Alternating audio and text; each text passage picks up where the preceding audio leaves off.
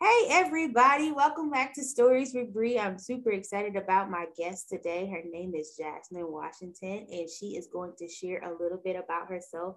Please, Jasmine, introduce yourself to the podcast. So, like she said, my name is Jasmine Washington. I am currently a library program specialist with the Harris County Public Library. I would say I've roughly worked in libraries for about, I think it's been about 3.5 years, I believe. And that's counting my part-time experience. Mhm. And right now I am in school and I'm working towards getting my degree, like my MLS, so that I can become like a full-fledged librarian. Yes, I'm so excited for you. What school do you attend, if you don't mind sharing? I am going to the University of North Texas. Okay. Yeah. All right. I went to UIUC. I graduated from well, it was called Gislis when I went, and now it's called iSchool. But I graduated in 2016. So I've been a professionally degree librarian now.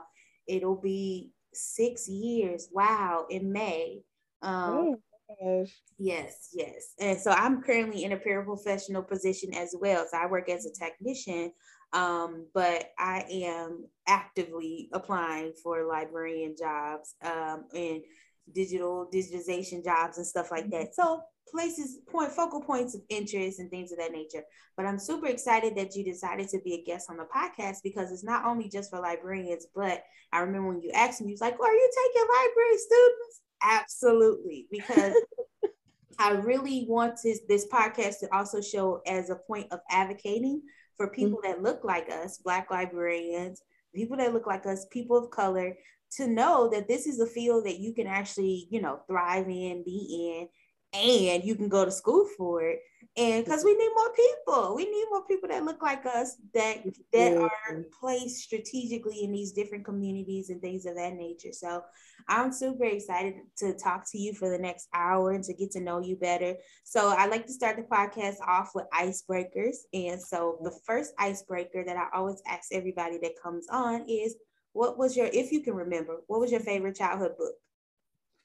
Um, so I would say that's kind of hard for me because it's hard for me to say what my favorites are because I usually have a group of them. Mhm. Um, I think the things are the things I remember just really just reading from my childhood were like the Magic Treehouse series. Okay. Um I remember reading a lot of Dr. Seuss because I still back I grew up with my grandparents. So I still have the little box set that they got for me. Okay. I remember that. I don't know if anyone remembers that there was, I don't think it's still around. There's a children's magazine. It's called Highlights. I think I know And what you're talking about. yeah, Highlights. And so they used to offer these books that you could subscribe to. It was kind of the subscription box before what it is now. Yeah. They would send you it would be chapter books, and I remember I would just be reading through those and it'd be all these different stories and things like that. um I feel like the book that I feel like I now always refer to now is it's called Amazing Grace. I believe the author is Mary Hoffman. But I love that book. I still have it. I kept that book because I'm hoping to pass it on to my Yeah. future kids. Because it was one of those books where I saw myself in it. Because you have this little Black girl, she's with her mom, but then she also has her grandmother there too, that's Yeah. also in the household. So that I feel that resonated with me, being raised by my grandparents. And Mhm. then it was just the fact that she had this just active imagination. And I mean, when I was younger and even still now, I just remember there would be days I'd just be sitting there just daydreaming about things. Yeah. Same. And we actually have something in common in that regard. I was raised by my grandmother as well. So Okay. super excited to know that. I love to sometimes connect with people like that. Because I mean, in the Black community, it's not a far cry away that we would be connected to our grandparents in that regard, and them to be either very active in our lives or be almost a secondary parents. I like to say that I have a triangle parental instead of a circle. I have a triangle where my grandmother is kind of the pivotal moment at the top, which is my dad's mom, and then I have my mother and my father. So I have a triune parental system, and of course I have my village outside of that. But the primary parent for me was not actually my parents who birthed me, my grandmother. And so I was raised by a single grandmother. So I definitely, there's a special place in my heart for those people, for those of us who were raised by our grandparents. So you're a library student, you work in libraries. Yes. My question is, do you have a library card? If so, how many library cards do you have? That's what I like to ask librarians. How many cards do you actually have? So okay, let me count. Okay, so I have so I actually have 3. Mm-hmm. So they're for 3 different systems. Mm-hmm. Because I'm in Houston. So Houston, like the Houston metropolitan area, it has different library systems. Everyone thinks they're all the same. That's always like the question. Then we get like, oh, I can't use this card here. No, this is a different system. Interesting. Yeah, so I have a Harris County Public Library card. I have a Houston Public Library card, and then I have a Brazoria County Library card. Okay, yes, I love it. Come on, team library cards. I got 3 active cards too, girl. I feel so seen right now. I feel so seen. And I actually have 3 cards for the different counties surrounding me as well. I have one for DC Pub, and then I have one for Arlington County and one for Alexandria County. And I'm thinking about trying to get one in Maryland and some, and maybe one in New York. I'm gonna have to look into that, see if I can. But I got a lot of library cards. I have had library cards everywhere I've lived. I've gotten a library card. So I have a lot of them, including my library. I consider my college IDs library cards as well. So I have those too. So, girl, I got a lot. So look, I know nobody is topping me in that area, and that's okay. I could be team too much all by myself. I'm cool with it. I'm okay with it. So for you, are you a digital or pen and paper type of person? So I feel like, as weird as it sounds, I'm a bit of both. Oh, okay. But it's in the respect of, so for me, like when I come in like for my work day, and like when I have like different tasks like that, like now I'm noticing myself, like when it comes to organizing myself for the day and the different tasks, like I'm pen and paper. Okay. Like I take like a pen, and then I have an index card, and say there are certain projects that I'm like working on and things like that. I kind of write the project name or whatever it is, topic at the top, and then I'm writing down the tasks that needed to be completed. So then I kind of have like my index cards there at my desk, and then I'm going through and I'm just marking off. Oh yeah, you stepping right in fully into that librarian role, full deep. Yeah. So it's like, okay, like this is what I'm doing. But at the same time, like sometimes I do find myself being digital, because if you look at my notes, Yes. you'll see ideas that I have and things like that. Because it'll either be like library program ideas, or maybe like ideas for my libraries, like social media and things like that. Yeah. And so I end up I don't have a pen and paper near me to Right. where I would write it down. So I end up just writing it down like in my notes, in my phone, because I'm like, okay. And sometimes it's funny because like your ideas aren't always gonna come at work. Like I can be walking or be off somewhere like out with friends, and I see something and I'm like, oh, like that would be cool. And so then I start just like typing it down just so I can like present it like later at my job. I'm like, well, what if we did this? Yeah, don't worry. Look, we are in full support over here with the Notes app.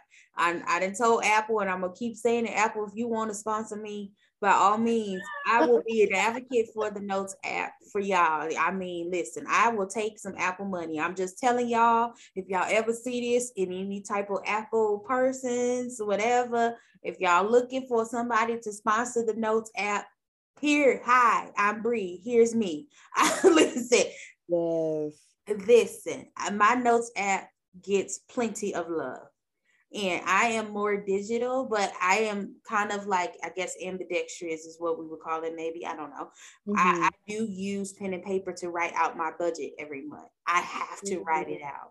That's the one thing that I physically write out every time I have to budget. I write it out. And I know some people will be like, well, wouldn't that be the thing that you want to do digitally? No. I have to physically write out. I need to see on paper where my money is going. So I write my budget out every 2 weeks faithfully to see where my money is going and how it's being divvied out. Because listen, I don't want no discrepancies. I want to make sure everything is covered and we ain't got no time because ain't nobody got time to be outside. So my other icebreaker for you is, who's your favorite author or writer?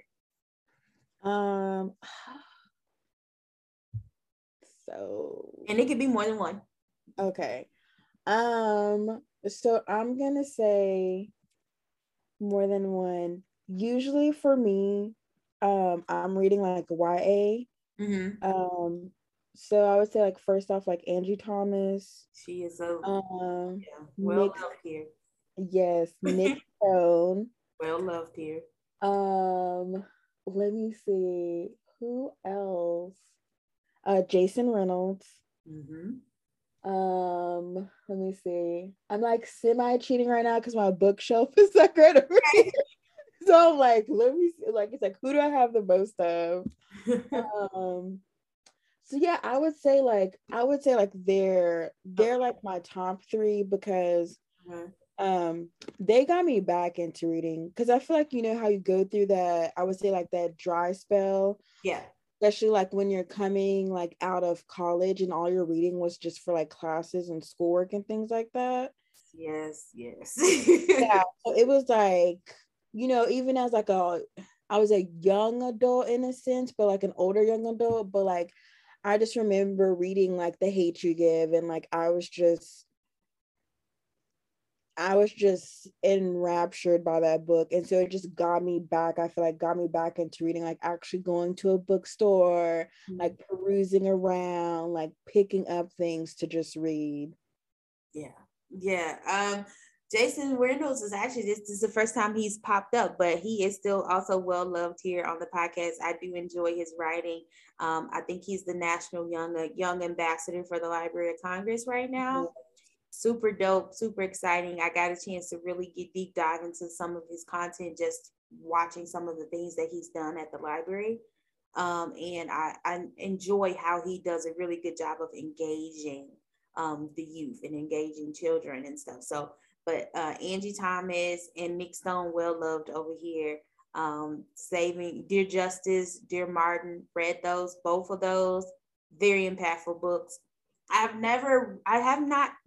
remember, I may have, but I don't remember reading The Hate You Give yet. I did see the movie, but I haven't read the book yet, but it is on my TBR. You know, we live for a good TBR. Yes, ever growing TBR. Yes, I live for a good TBR. And I think I have some things in my collection, my home collection with that is by Angie Thomas though. And like I said, she has several books that are on my to be read list. And so I'm just super excited that, you know, you're back into reading, that you're loving reading, that you're fully engaged in that.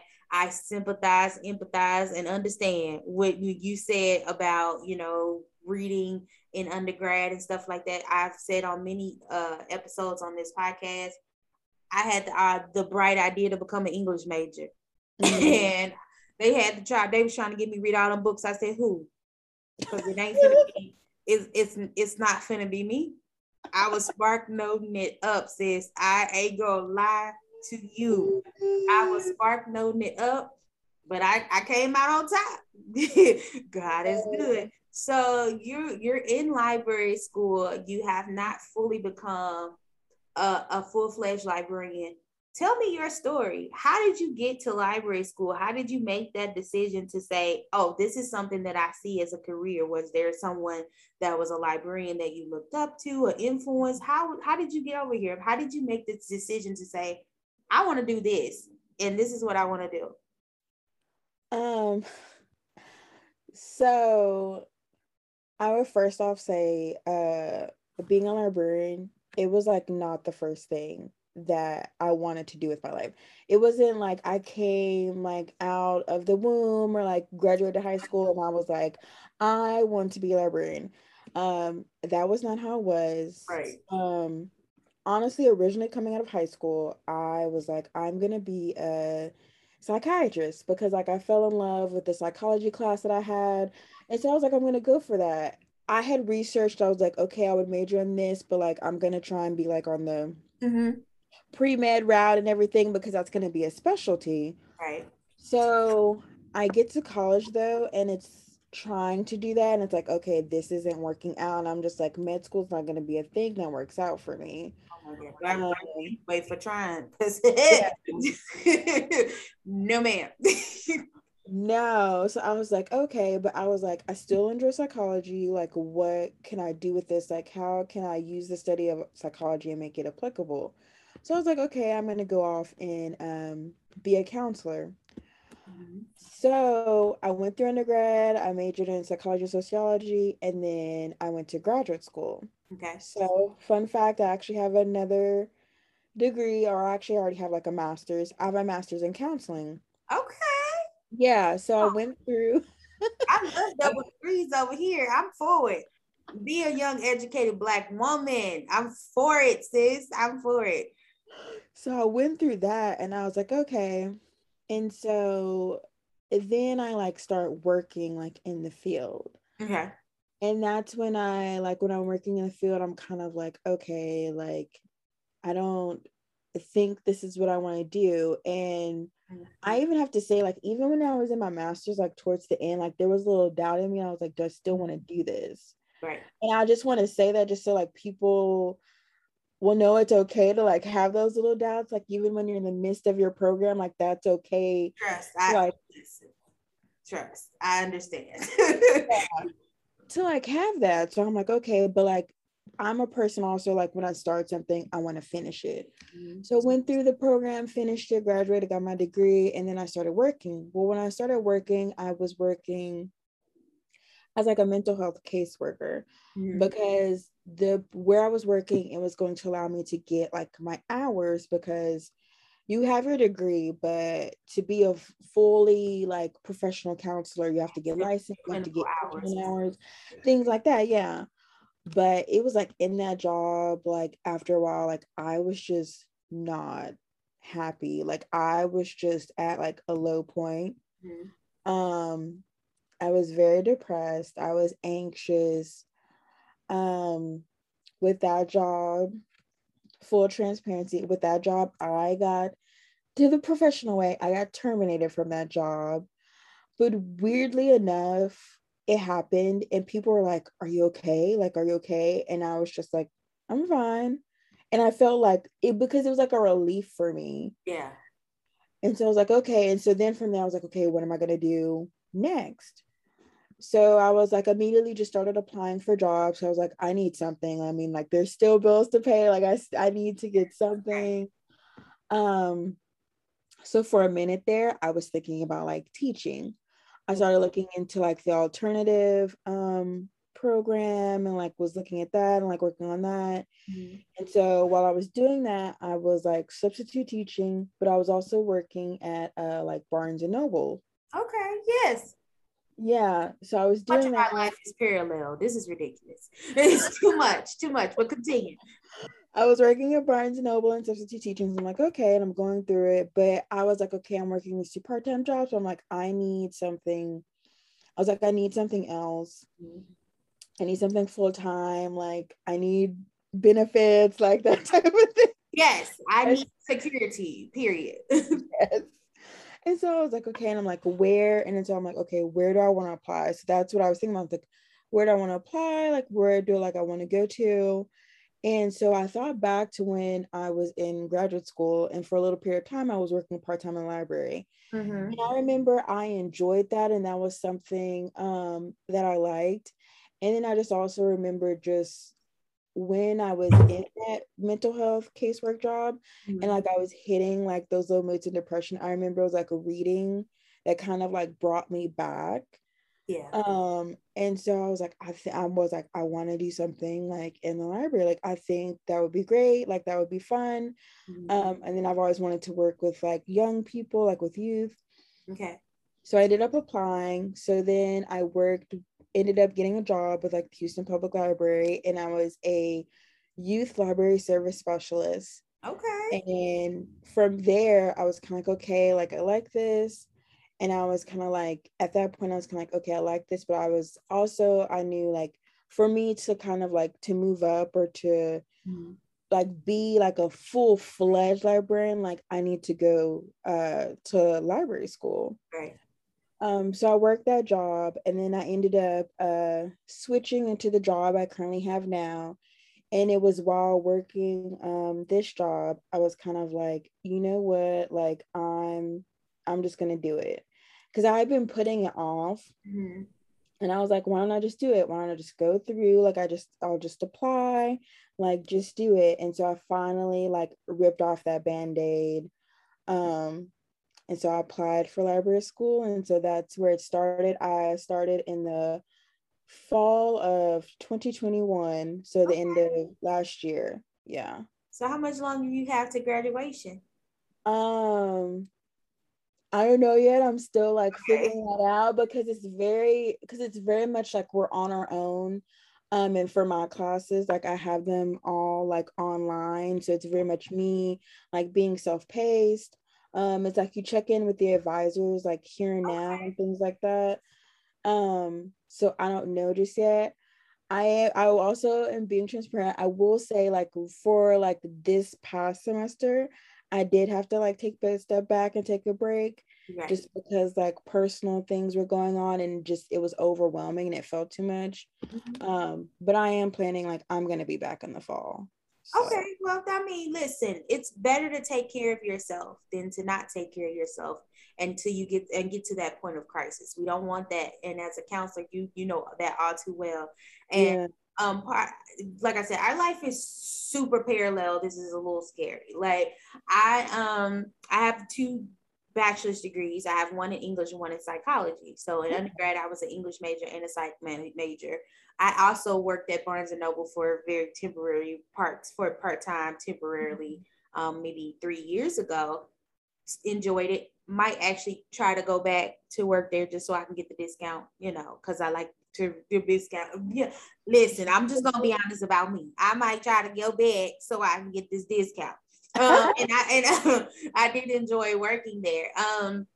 And then I too had decided whether or not I originally wanted to do like counseling stuff. I wanted to go to law school, decided not to do law school. Then I was like, okay, well, maybe I'll become a counselor or a clinical researcher. I was like, I don't want to take the GRE. So maybe I'll just do social work. And so it was between social work and librarian school. And then I had a librarian. She was like, well, I got a job at the library. She's like, well, I'm going to convince you to go to library school. And she didn't have to do too much convincing because I was already making those decisions anyway. And for a long time, I didn't even know that, you could go to school to be a librarian. And so when I did that research, I was like, oh, I can go to school to be a librarian. I ain't got to take the GRE. I'm so, like y'all just do it based off of my GPA and all of that. So I was like, okay, cool. So she didn't have to do too much convincing. I also did my library degree online. With our program, however, our program is basically a virtual classroom. So even though I'm taking it online from anywhere, I still have to be present for those however many hours the class was. And we had instructors, we had all of that. So I actually thoroughly enjoyed it because I was kind of weary about whether or not I wanted to do an online program, because I know for me, it would be hard for me to kind of focus in that type of environment, but it worked out for me for what it worked out. Now I'm a little bit different. I can do online courses and do self-paced and stuff like that. But at the time I was like, yeah, that's not going to fly for me. So I was grateful that my program was set up the way that it was. Amazing teachers, amazing programs. I think it was number one. I don't know if it's still number one. It was the number one program when I was going there in the country. And so I was super excited about that. And low key, I almost quit library school because they do at the beginning of this program, and I don't know if they still do it, they do this boot camp where you take a full course in 1 week. And that course was rough.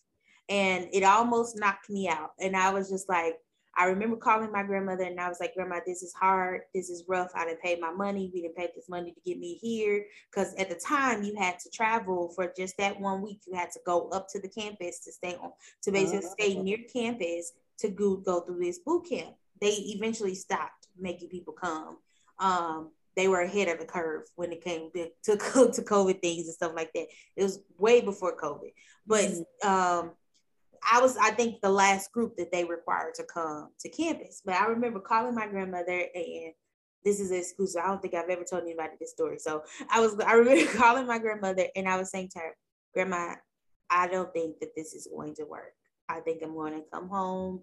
I think I'm going to be done. I'm not, this is like way more than what I, signed up for. This is really rough.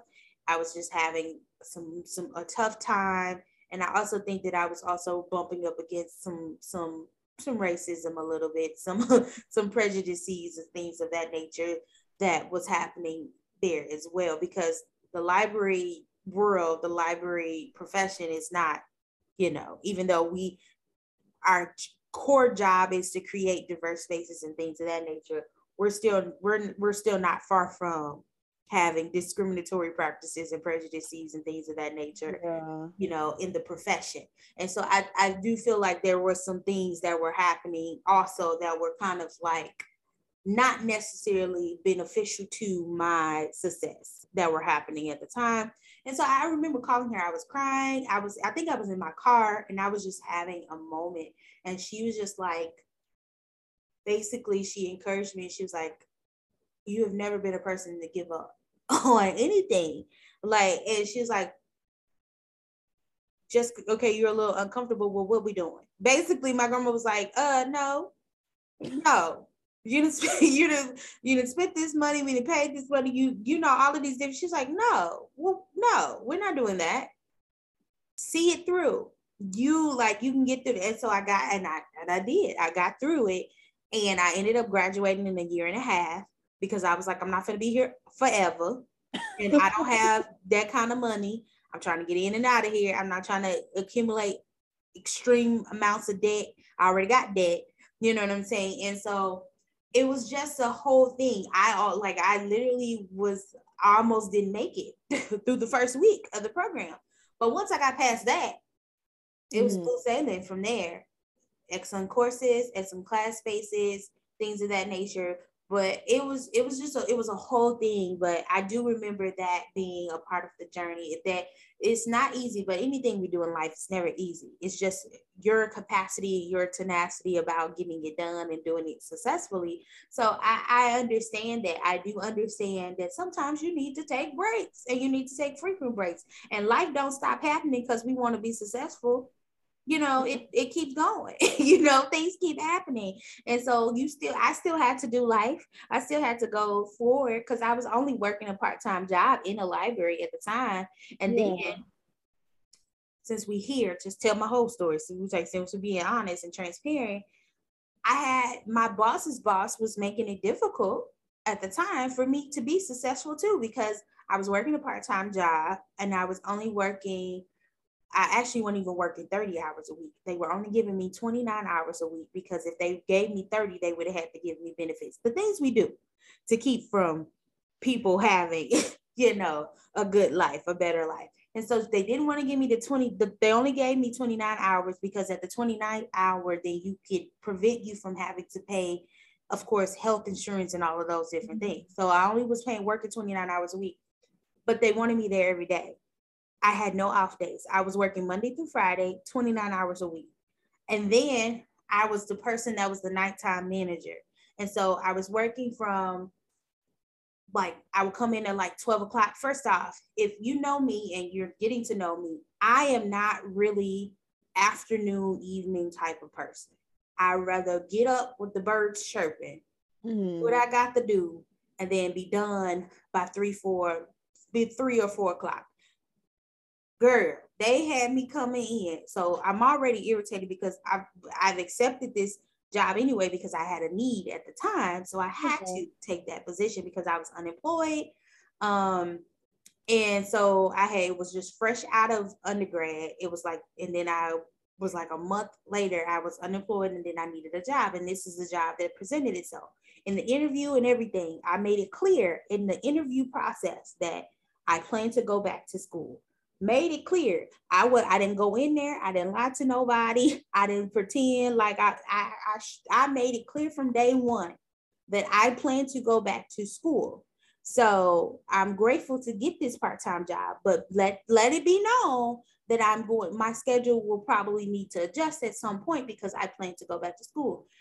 I guess they thought that I was lying to them when I said what I said, when I said it, because people just don't be, I guess people think that, nobody's really that straightforward, things might change. No, when I tell you I'm going to do something, more than likely I'm going to do the thing that I told you because I consider myself to be a person that walks in integrity.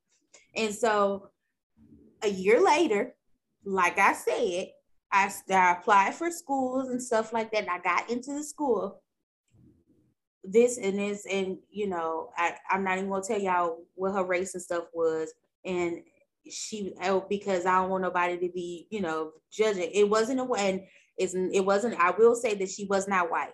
Let's just make that clear. The person that was giving me this hard time, the person that advocated for me to get into the program, however, was a white woman. Appreciate her, loving boss, great. But the person who was giving me this hard time was not a white woman. And so I just want to make that clear because sometimes we be thinking like, oh, it's always, no, sometimes it be people that might look like me that might give me a hard time trying to navigate through life and through being successful. So she literally told my boss, like, oh, we can't afford or we can't allot her to be able to take classes because I had to work my class schedule around my work schedule. And so I was like, okay, well, then I'll just try to take night classes, but some of the classes that were required for me to get my degree were only offered during the day. And so I was trying to get some adjustments going to my schedule and stuff. She would make it very hard for me to get any adjustments. Then on top of that, they decided to extend the hours. And then now I don't want to say that it was intentionally done, but they decided to extend the hours. And so now when I would traditionally work from this time to this time, now I have to be here later because you've decided all of a sudden that you want to extend the nighttime hours, but you still don't want to give me more than 29 hours a week. You won't, you know what I'm saying? So, and nobody wants to adjust their schedule. Not the full-time people that work here that get benefits and stuff like that. They don't want to change their schedule. Nobody wants to make these adjustments for them to at least take one night a week. Girl, it was a whole thing. So I was going through all of this while also trying to get my library degree. And so like when I say I got a story to tell about the things that I've been through, listen, as the songwriter says, but yeah, so that was a whole thing, but I navigated through that. Then on top of that, in the midst of me being in library school, I get laid off. Oh my God. The state of Illinois starts going through this, that was during that time when they start going through these budget issues and stuff like that. So the part of the job that I'm working is grant funded. Naturally, we're going to cut all of the grant programs out to try to save on the budget. So then I get laid off. Then I have to go through these whole situation of now the state of Illinois doesn't want to give me unemployment because I'm a full-time student. And as a full-time student, you don't qualify for it. It was a whole ordeal. I was laid off. So that last semester of my library degree, I was laid off so I had been laid off for like 6 months. Oh my God. So my last semester of my library school, I had no job. So from like November to May, I didn't work for 6 months. I was just in school. So I'm trying to figure out how to pay bills, all of these different stuff, and I'm a Christian. So by the grace of God, things did get taken care of. I wouldn't be where I am now without that story. And then I moved on from there. I graduated from library school, and then I end up getting this internship.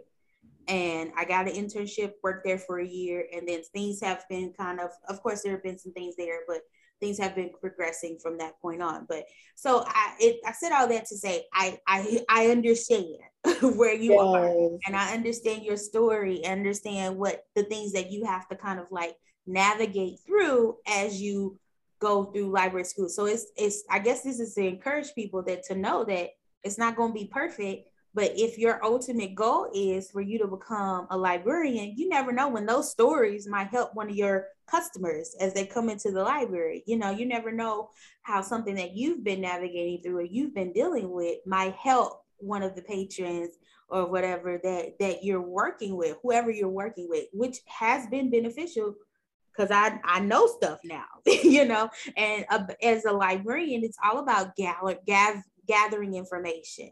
It's all about, having an arsenal that you can pull from to help customers and to help people, which makes it essential for people like us who know struggle, who know things that they've had to navigate through to be in those spaces. So for you, I'm going to navigate us into another question. You work in libraries now, you still you're in school, you're in the process. As a person who works in a public library system, what would you consider your ideal library to look like? What would your ideal library look like? Whatever you got to say, lay it out there. Ideal library space. First off, I would say all I can say is big. I can't really say like exact like square footage That's all right. Things like that. But I would just say I want to say just like big. I mean, if it happens to be like a couple stories, that's fine. If it's just one level, that's fine. But I just think big to where I feel like where there can be spaces for people. Somewhere where there's like a lot of computers. We have like a lot of shelf space. We have like study rooms and meeting rooms available for people. I think it'd be cool. I haven't seen this. I really haven't seen it yet. I mean, someone can correct me and maybe they can tell me, but like if there was kind of like a performance space, like in a library, like I think that would be really cool because like sometimes I think about how like I think it'd be cool to just like bring something like to bring performances to the library just so people can experience like something different. And with the library, like it's always going to be for free, so it's like you get to experience live music for free, or maybe like theater or anything like that for free. I like to have that. I think it'd have like a maker space because we have that at like the location I work at, and it's been pretty cool to like just go through and like learn like the different machines.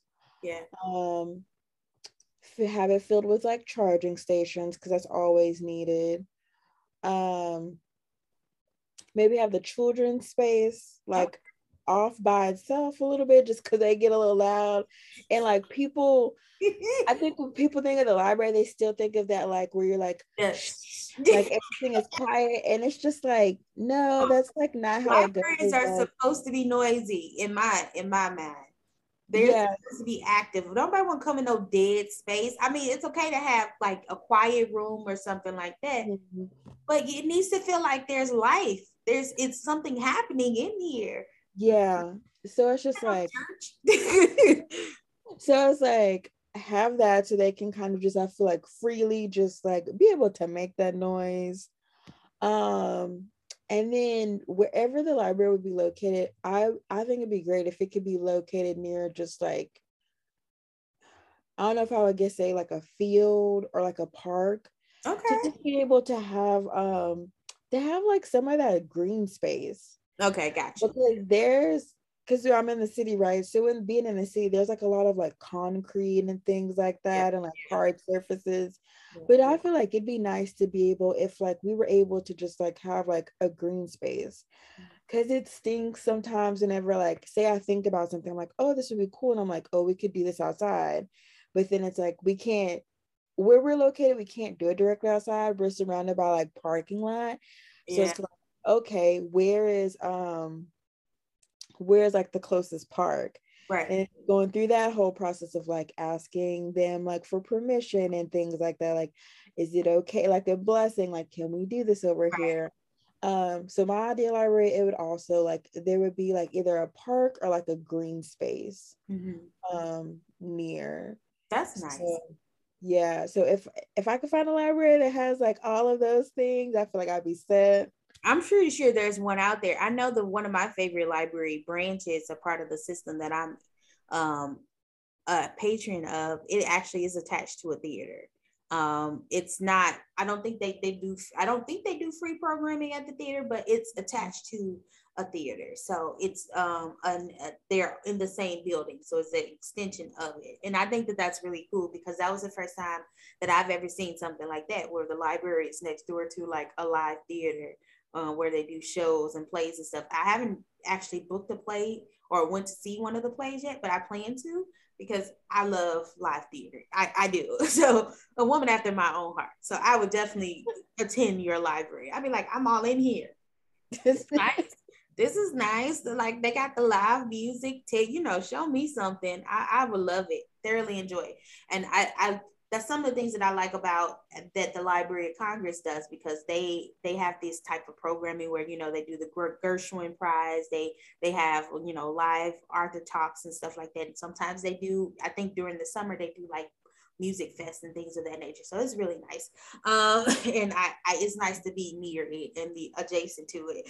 And so moving on to, I guess, our next question. That was a good answer. Good answer. Environment. I don't want to ask that question. I think I want to ask you, how can a librarian positively impact their community? What do you think that they can do?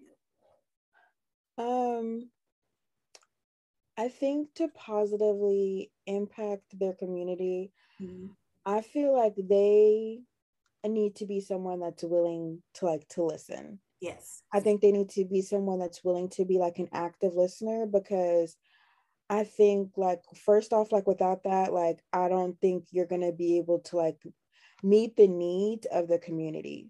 Because as libraries, that's like essentially who we're serving, is like the community that's surrounding us. Yes. So I think you need to be able to be an active listener. I think you need to be someone who's able to be adaptable to any type of situations that arise. I think you need to be someone that kind of is ahead of the curve in a sense. Yeah. And so you're kind of on the trend of like what's going on and what's happening. And I think you also need to be someone like that's personable. You need to build upon like your connections that you have in the community. Like I think that's important. Like it's like outreach is an important thing, I think, for a library, and it helps you connect with your community, because there are some people, they're not going to be able to like make it out to that building. The building can be beautiful and great, but there are some people, they're just not going to make it out to that. But just going out there and meeting people where they're at, and I feel like just treating them like with respect. Yeah. Treating them how they want to be treated. Just being like empathetic, being understanding, just being compassionate. I think those are the things in ways in which like a librarian is going to be, I would say like can be successful with their community. Because I remember from one of my classes, I think they talked about, and I don't think I ever thought about it, but like kind of like when you want to try to build kind of like a reciprocal relationship, like with your community and who you're serving. So it's kind of like I feel like because we serve them, they help us stay around. Yes. Because they help, they, they're kind of like the justification, like, this is why we're here. Exactly. But, then we also need to extend like whatever services and resources that we can to them. I agree. So I feel in that way, like you just kind of build upon like that reciprocal relationship. Like we serve you and then like you serve us in the sense that you give us the justification to be here. I agree. I completely agree. Most libraries are state funded, which means that people are paying their taxes. So you want to make sure that you're creating programming, you're creating things that will directly impact that community. And how important do you think library programming is in that regard? So it's like with my title, I'm a library program specialist. So it's like she should think it's pretty important. But I feel like even like without this title, I think that programming is important because programming is how you get people in the building. Programming is how you serve the community. Programming is how you entertain, educate, and engage. And that's something that I learned from like one of my coworkers. Like he told me that he's like, when you're looking at your programming, you like look at certain factors and it's like, what is it that we're trying to do here? Like, are we trying to entertain? Are we trying to engage with them? Or are we trying to like educate them? So I feel like programs are important, because when you take outside of what people usually come in for, because these are just my observances from the daily. So most people, they come in, they want to use the computer, they're wanting to check their email, they're wanting to scan, they're wanting to make copies. They're coming in, picking up like their holds, checking out books, checking out DVDs, CDs. Okay, so we have those things. Right. But then like you also have programs that can be integral for like a person's development. So for me, like one of the programs that I do, I co-lead like a baby time. Really? I do that like I do that like every other week. I love it. It's one of like the joys of my week when I have it that week. But I feel like something like as baby time, like that's important. They're sitting here and they're learning rhymes and like finger plays. We try to incorporate like sign language. So that's helping like with those fine motor skills. But also like, because if you look at like the past 2 years, we've been in COVID, we've been in a pandemic. Right. Some of these like babies, they've been in these pandemic times. Yes. So there's also the fact that like they haven't been able to like see other people. They're social and to socialize. And that's integral. That's important because as humans, we're social beings. Yes. And so I feel like for me, like it's been great to see like some of these babies like slowly like open up and they're starting to become like more social. They're not clinging on to like mom as much anymore. Like now, like they're actually like, they're smiling, like they're happy like to see like Miss Jasmine, or like, they're smiling like at this other baby, like, oh, like, who are you? Like, hey. So like, hello, other person that's small like me. Yeah. So, it's like when I think of that, like I think that's important. Like we're starting up like the children's librarian there, he's training like the family place libraries. We're going to start having that. That's going to just allow children to play. We're going to be bringing in like different specialists, like a speech pathologist and a pediatrician, and they all get to come in and like they'll introduce themselves, and it allows them to just kind of mingle with the members of like the community. But then it also allows those community members like to ask any like questions like they may have in regards to like their child's development. And for some people, like that may be like the only chance like maybe they get with someone who specializes in something like that, or maybe that can be like the tipping point absolutely, for them to look into like what is actually going on like with my child. We also have like the tax services right now. I consider that a program, like free tax services, that's a program.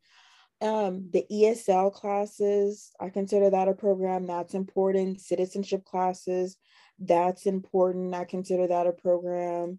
Um, just things like that. Like I'm like, I think programs are important because I think programs are also what continue to bring people around, because for some people they might not be coming for a book, but they're coming for that baby time, or they're coming for that citizenship class. Mm-hmm. They're coming for those things, and people need that. Any type of way that we can, I feel like, provide like services for people, like let's do that. Like for me and my mom, when I do programs, like I want them to be like fun programs. I'm more of like a fun person. I love to educate. Yeah. Education is important. Right. But I also like us to like have fun Gotta too. have fun. Yeah. You gotta have fun. And I just think that's important. And I think everyone should be able to have access to be able to have fun. Yeah. I'm also a person, I think, because of like my counseling background, like I want people to be able to like have resources and to know of resources.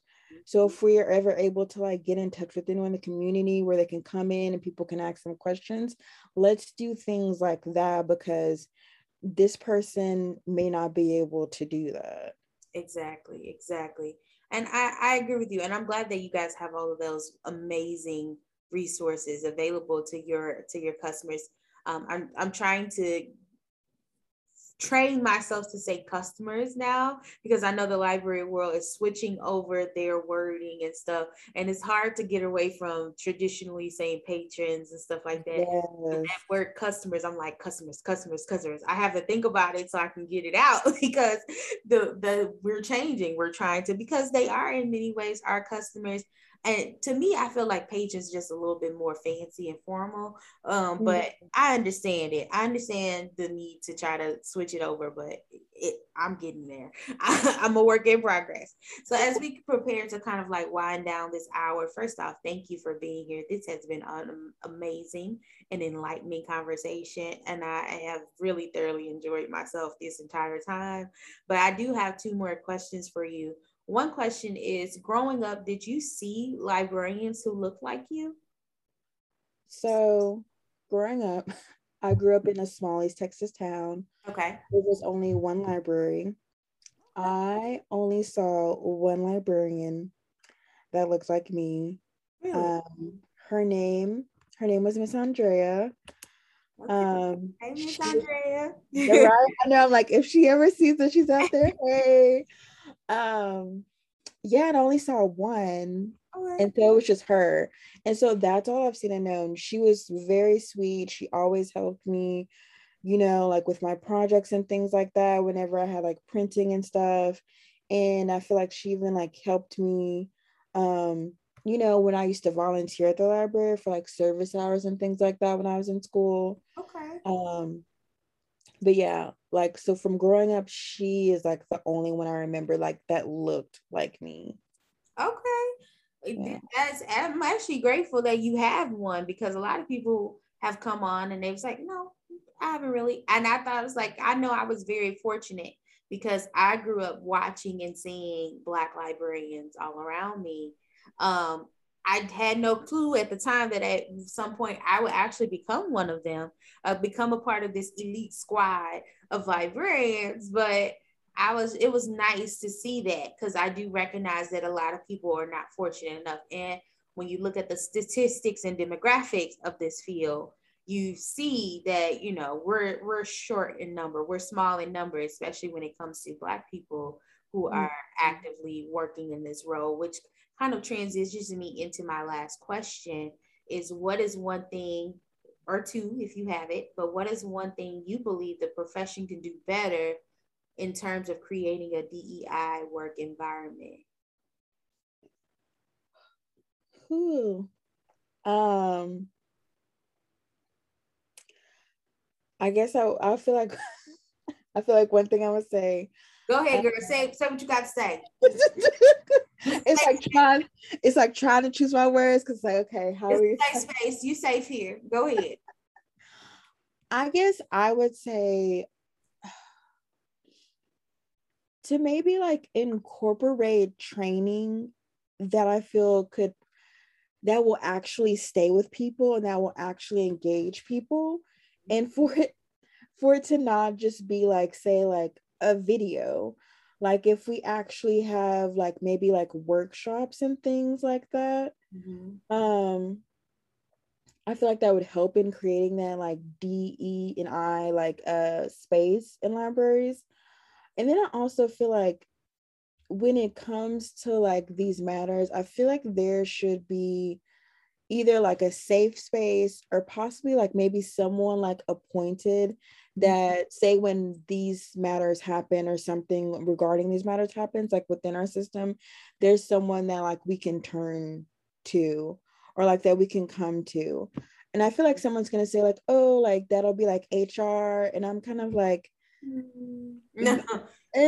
like, and I'm kind of like, but also like that also depends, and like depending on like what system you work in, whether they're actually going to handle that. It's just, I feel like that, and maybe possibly just starting to have just like more committees like surrounding that.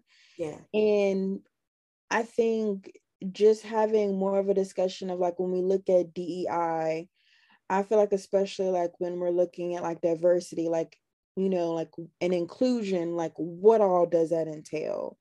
Because I feel like when people, so I feel like, say, because I feel like working on it to myself and like learning diversity and inclusion. It's like, okay, so what does this look like? I feel like the main thing people go to is like, oh, like race. And it's like, okay, like it's not just race. There's like race, there's culture, there's socioeconomic status, there's like disability status, there's like sexuality, there's like all these different encompassing things when we're talking about this. Yes. So I feel like it's trying to, I feel like kind of break people away from like whenever it's just like observing people and just seeing them and they're like, oh, like diversity, and it's like, oh, just more like Black people, just more these, Asian people, just more Latin people. No, it's not just about that. It's about really fostering an environment where all kinds of people can come, feel safe, feel secure, don't feel profiled. There's some sensitivity there. There's some grace, some compassion about the folk that are in that space. So yeah, I understand, but continue with everything else that you had to say, girl. Let it all out. Say what you got to say. But yeah, I just feel like just making a space for that, because I will say like in my position right now, I'm a part of a committee, and it's called like the Inclusivity and Programming Committee. Okay. And I like it because it's nice, because what we're trying to do is basically kind of build, I'm not going to say database, that's not the right word, but kind of like build up these referrals and resources so people have them there, so that they're able to, say, like bring different types of programming like to the library and like throughout the library system. It's trying to make sure that all of these, say, like different groups, that they're being included and that they're being highlighted like within the programs that we provide to our communities. Gotcha.